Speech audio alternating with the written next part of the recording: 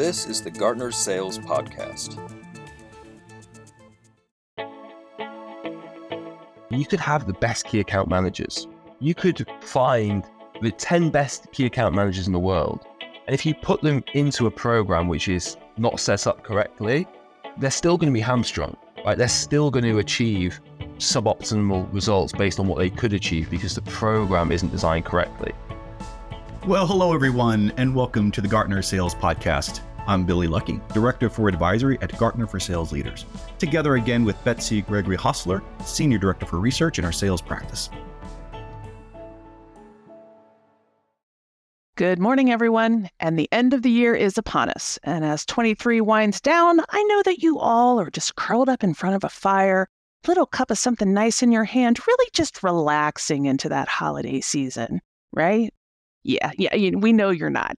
We know that in true sales fashion, you are all burning the candle at both ends. Smoke's just pouring off your laptop as you fire off those emails, and you're moving mountains to get deals over the Q4 line. So just a quick acknowledgement of the good people of sales. We see you. Good luck in that last mile. Betsy, no doubt many of our listeners are currently distracted, checking their phone for that notification confirming that big win. It's going to put them over for the year. While at the same time thinking how to make this easier for ourselves by having a fast start in Q1. Well, in today's episode, we'll discuss a segment many of our CSOs lean on for that quick boost into the new year, their key accounts. And Betsy, I think this makes sense. Most sales leaders invest significant resources into their key account program and have equally high expectations. That they do. It's data time. Our research shows that delivering increased returns from key accounts is a priority for 70% of CSOs and similar sales leaders.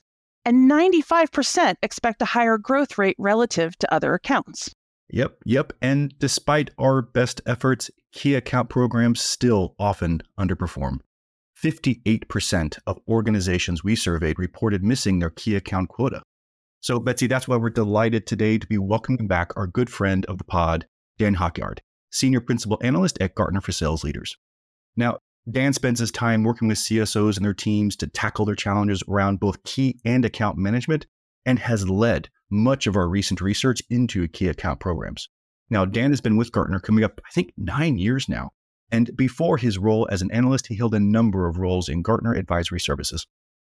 Dan is based out of Manchester in the UK, and when he isn't working, you'll find him either chasing his daughter around the local park, playing some pretty average golf, or sitting in a quiet corner of a coffee shop with a good book, which hopefully we will hear about at the end of the podcast. So Dan, welcome. It's wonderful to have you with us today. Yeah, thank you, Betsy. Thank you, Billy. What a welcome, what an introduction. It's great to be here. And you're not wrong about the average golf, Betsy. I probably spend more time looking for my ball than actually hitting it. I'm just jealous you used to get out there, Dan, I got to say. Good for you. Absolutely. So Dan, key accounts, it's not a new topic. We all know that, but client questions about key account programs are on the rise. So tell us a bit about what's happening. Why is that the case? Yeah, I think there's a couple of things there, Betsy. First of all, key account programs are an essential component of organizations' growth strategies. And therefore, it's what I would call an evergreen topic, right? We get lots of requests and questions from clients, right, year round, year on year about key account programs. Now, I think we've seen a bit of a spike in that recently, particularly when you consider the broader economic picture, right? High levels of inflation, market volatility, uncertainty means that growth is hard to come by, particularly new logo growth. And I think a lot of organizations have turned to a posture of how do we drive organic growth? And where better to turn to than our best, our biggest, our most strategically important customers. And I think it plays into a backdrop at the same time of, well, there's this notion of kind of chronic underperformance in key accounts. 42% of organizations that we surveyed had rebuilt their key account program twice or more in the past 7 years. So you kind of have this blend of like, the economic conditions mean that it's incredibly important right now, but against this backdrop of chronic underperformance, there's a huge upside potential. And I think that's what's drawing a lot of focus and attention today. And now, Dan, I know from my conversation with the clients, there seems to be as many definitions of what a key account is as there are sales organizations. And that stat you just mentioned seems like within an organization itself, they're still figuring it out. So I think before we get too far into this conversation, can you help us understand what sets a key account apart? Yeah, I think we absolutely should chalk the field a bit, Billy, right? Because you've heard, right, from clients that key accounts can mean a lot of different things to a lot of different people. Now, whether you call them key accounts, strategic accounts, platinum accounts, core accounts, whatever the name is, right? What we're talking about here when we refer to key accounts is those top few, our biggest, most strategically important partners.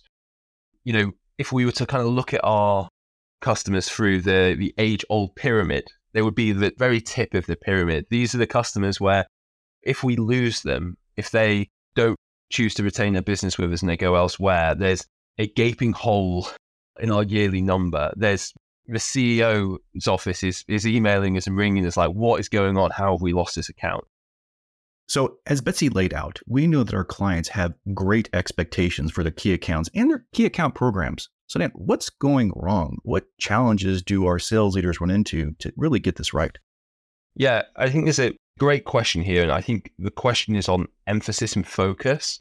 I think what we typically hear a lot from clients is the focus that comes on, okay, our key account's underperforming, right? We're not getting the revenue we need. What do we need to do to help our key account managers? How do we make our key account managers better, right? They take a very people focus. Well, that's not wrong. I think the common errors that we run into, right, where key account programs ultimately fail is in the program design and a lot of the components that need to be put in place in order to have an effective program. So that plays out in a few different ways. The first would be an unclear strategy. Great, we've got a key account program. What do we want to achieve from that? And just saying growth isn't enough. We've got to be a lot more specific and targeted about how we're going to achieve the aims that we're putting forward. Secondly, I think we've got unclear and very rudimentary key account selection practices in place. You know, a lot of organizations take these hugely strategically important decisions about who becomes a key account by basically saying who spends the most with us and who's the biggest account. And they may well be a huge account. They may well spend a lot with you, but that doesn't necessarily mean that they would value a strategic partnership with you. And it doesn't necessarily mean that they're going to be like a high growth key account. And you know, Billy, another challenge, come to think of it, is misaligned customer expectations. And I think that really flows from the fact that a lot of sales organizations, a lot of key account programs, really, I should say, don't engage customers and calibrate and spend time with them to understand what a mutually beneficial partnership would look like. We assign key accounts into our key account program and we almost keep it as our secret. And that means often key customers aren't aware they're in a key account program. They don't know the expectations that are there accordingly in terms of the growth that we would expect for allocating, scarce resources to them. So I think that challenge can really flow from the fact that, a lot of our practices around how we align with the customer, how we communicate with them about what we would like to see from a mutually beneficial partnership just aren't there. And then finally, I think the next piece is once we have this key account program in place, the other area that we see is we kind of treat all key accounts equally, right? We offer them all of the resources they have available to them and expect them all to utilize them all. And what we find is that only 16% of key account managers told us that their key accounts fully utilize the resources available to them. So when you start to put all this together, you can see how these kind of compounding errors result in this almost very generic program. And, the thing that I'll say to clients all the time is that you could have the best key account managers. You could find the 10 best key account managers in the world. And if you put them into a program which is not set up correctly, they're still going to be hamstrung, right? They're still going to achieve suboptimal results based on what they could achieve because the program isn't designed correctly. I think that's where we spend a lot of time with our clients trying to help them focus. How can you build the program that's going to drive success and solve for those challenges? So Dan, I'm curious, when you talk to clients about these kinds of challenges, what are the typical approaches, the typical levers they try to pull to solve for these issues? Yeah, I think it goes back to that people approach, right? We've all heard it is, let's put them through some training. We need to upskill our team. We need to equip our key account managers with better talk tracks. When in doubt, train. Exactly, right? And we should say that's still important, right? That's not wrong in a way, but it's only going to get you so far if you've got a program which isn't set up for success. And I think time and time again, we'll often overlook the key account program design or fall into the same traps time and time again when we rebuild programs that aren't performing. I often refer to this as an iceberg, right? The thing that's really visible when we look at key account performance is the key account manager. After all, like, they carry the number, they carry the quota. What isn't clear are all of the different facets of the key account program that kind of sit beneath the surface. Right? And if they're not there, if they're not right, it means that the key account manager, they're the visible one, they're the figurehead for the program, for the number, but they're really going to struggle in this environment. So what should they be doing instead? Let's get down to sort of, the answers. There's a typical approach. It's not turning up the results. Where should they be heading? Yeah, I think the first piece is to go back and revisit the key account strategy. What are we specifically looking to achieve? Where are we looking to drive growth? Are we looking to drive cross-sell or upsell into specific accounts? Are there accounts which are huge accounts, but they're just really important to retain? Having that kind of strategy in place and knowing what we're looking to achieve means that we can, like, everything else becomes a lot clearer going forward from there.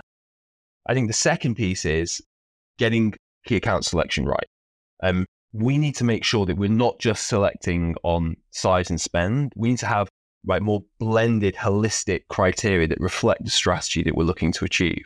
So now we should be thinking about a wide range of metrics that we can measure accounts objectively on. So everyone's kind of going through the same test so that we can create a kind of shortlist of, look, who should be or who would be good fits for the key account program. And then I think the final piece is we've got to align directly with the key account customer. Do they want to be in a key account program? Do they value a key account partnership? Knowing that they value a key account partnership and what that partnership would look like from their perspective means, again, that we can be more tailored, more specific, and more relevant to that key account. And hey, if they turn around and say, you know what, Betsy, thanks, but no thanks, I wouldn't value being part of your key account program, that's okay. That's good for us to find out.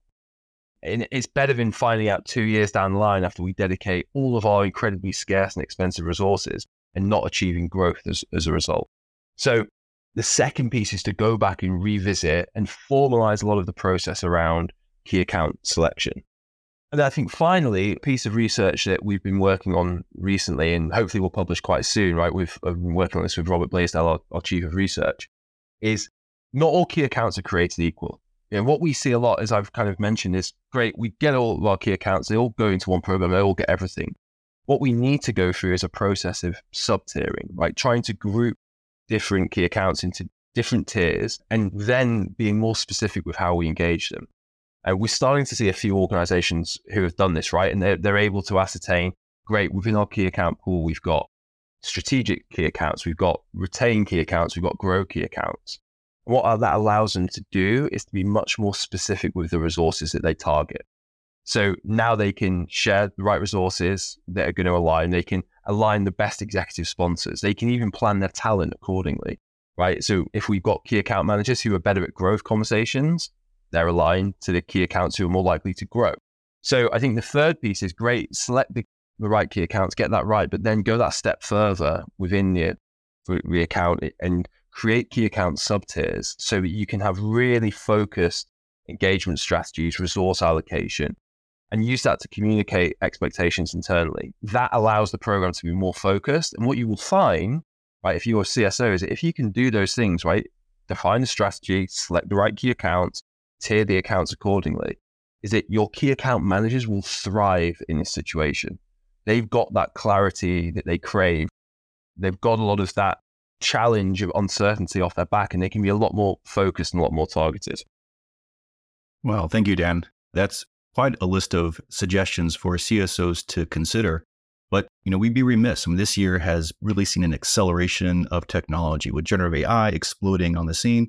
And I want to pick up on something you mentioned just a moment ago. Like, part of the strategy is efficient allocation of resources. The best resources to best account programs and the best account manager to it. Where do you see the future of key account management going? How can these programs leverage some of the exciting technologies we've seen this past couple of years?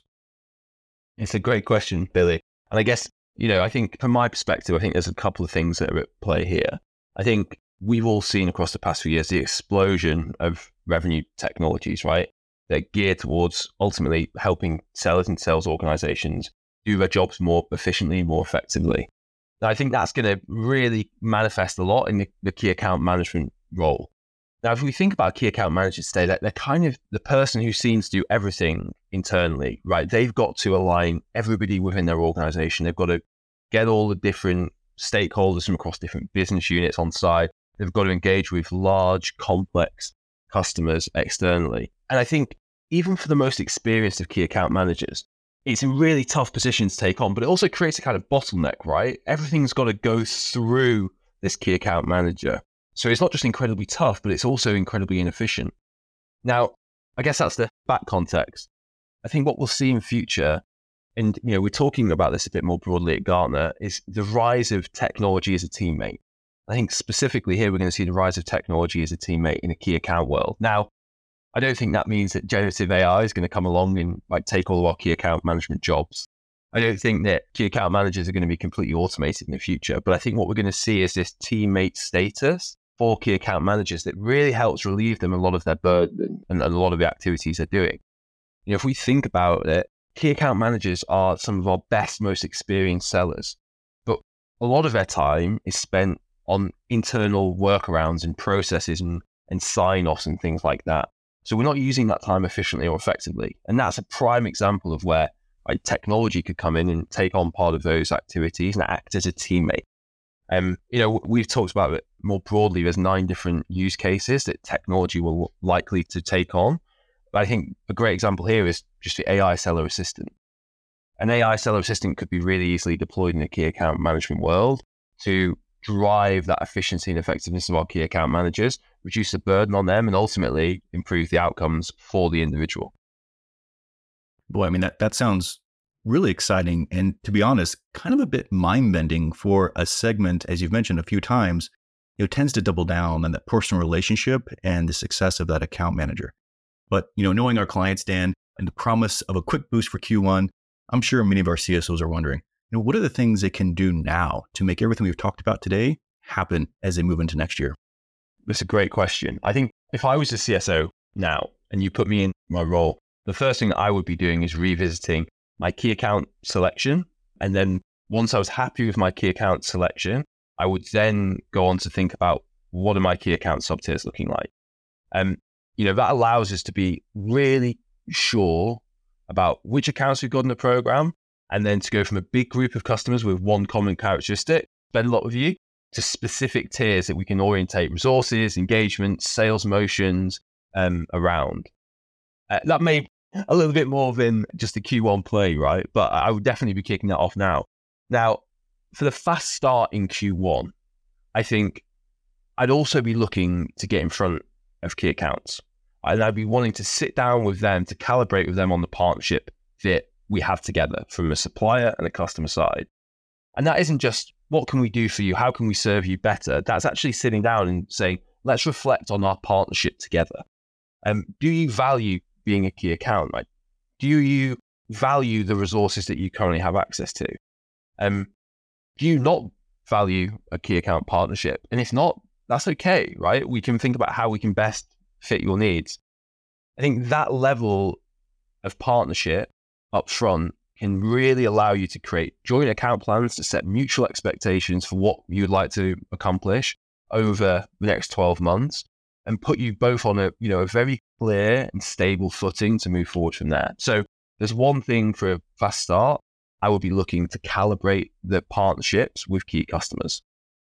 Because sometimes they're just not that into you, and that's okay. I love that. Put any relationship on a sound footing. Let's talk it out. That's a great way to look at it. So we are coming to the end of our time. I hate to say it, Dan, because it's always so much fun to talk to you. But of course, we're going to ask the question, what's the last book you read? And would you recommend it to our listeners? I guess, first of all, Betsy, I'm a huge interest in current affairs. So I'm a subscriber to The Economist, and that's my kind of weekly bread and butter, if you like. And I would recommend it. I think having that insight into everything that's going on across the world, personally, I find fascinating. Now, I know that's not quite a book, so I appreciate that. Maybe dodging the question slightly. The last book I read was Silk Road, A New History of the World. I studied history, and it's another one of my passions. And it's a really interesting look at how the Silk Road shaped the modern world in a whole period of history that personally I was really unfamiliar and probably uneducated on, I would highly recommend it. I think it's a fantastic read. And look, I learned a ton coming out of it. And then I guess the other, I always try and have a fiction and non-fiction going to keep it light.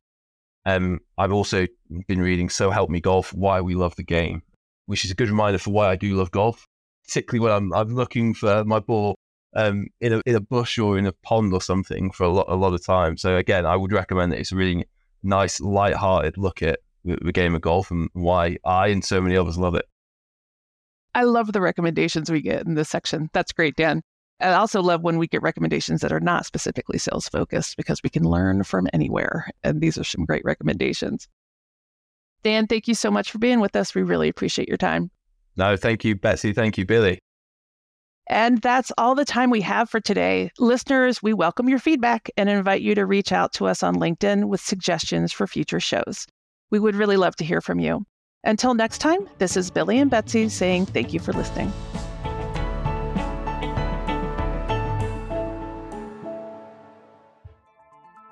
Please subscribe and share the episode with your colleagues.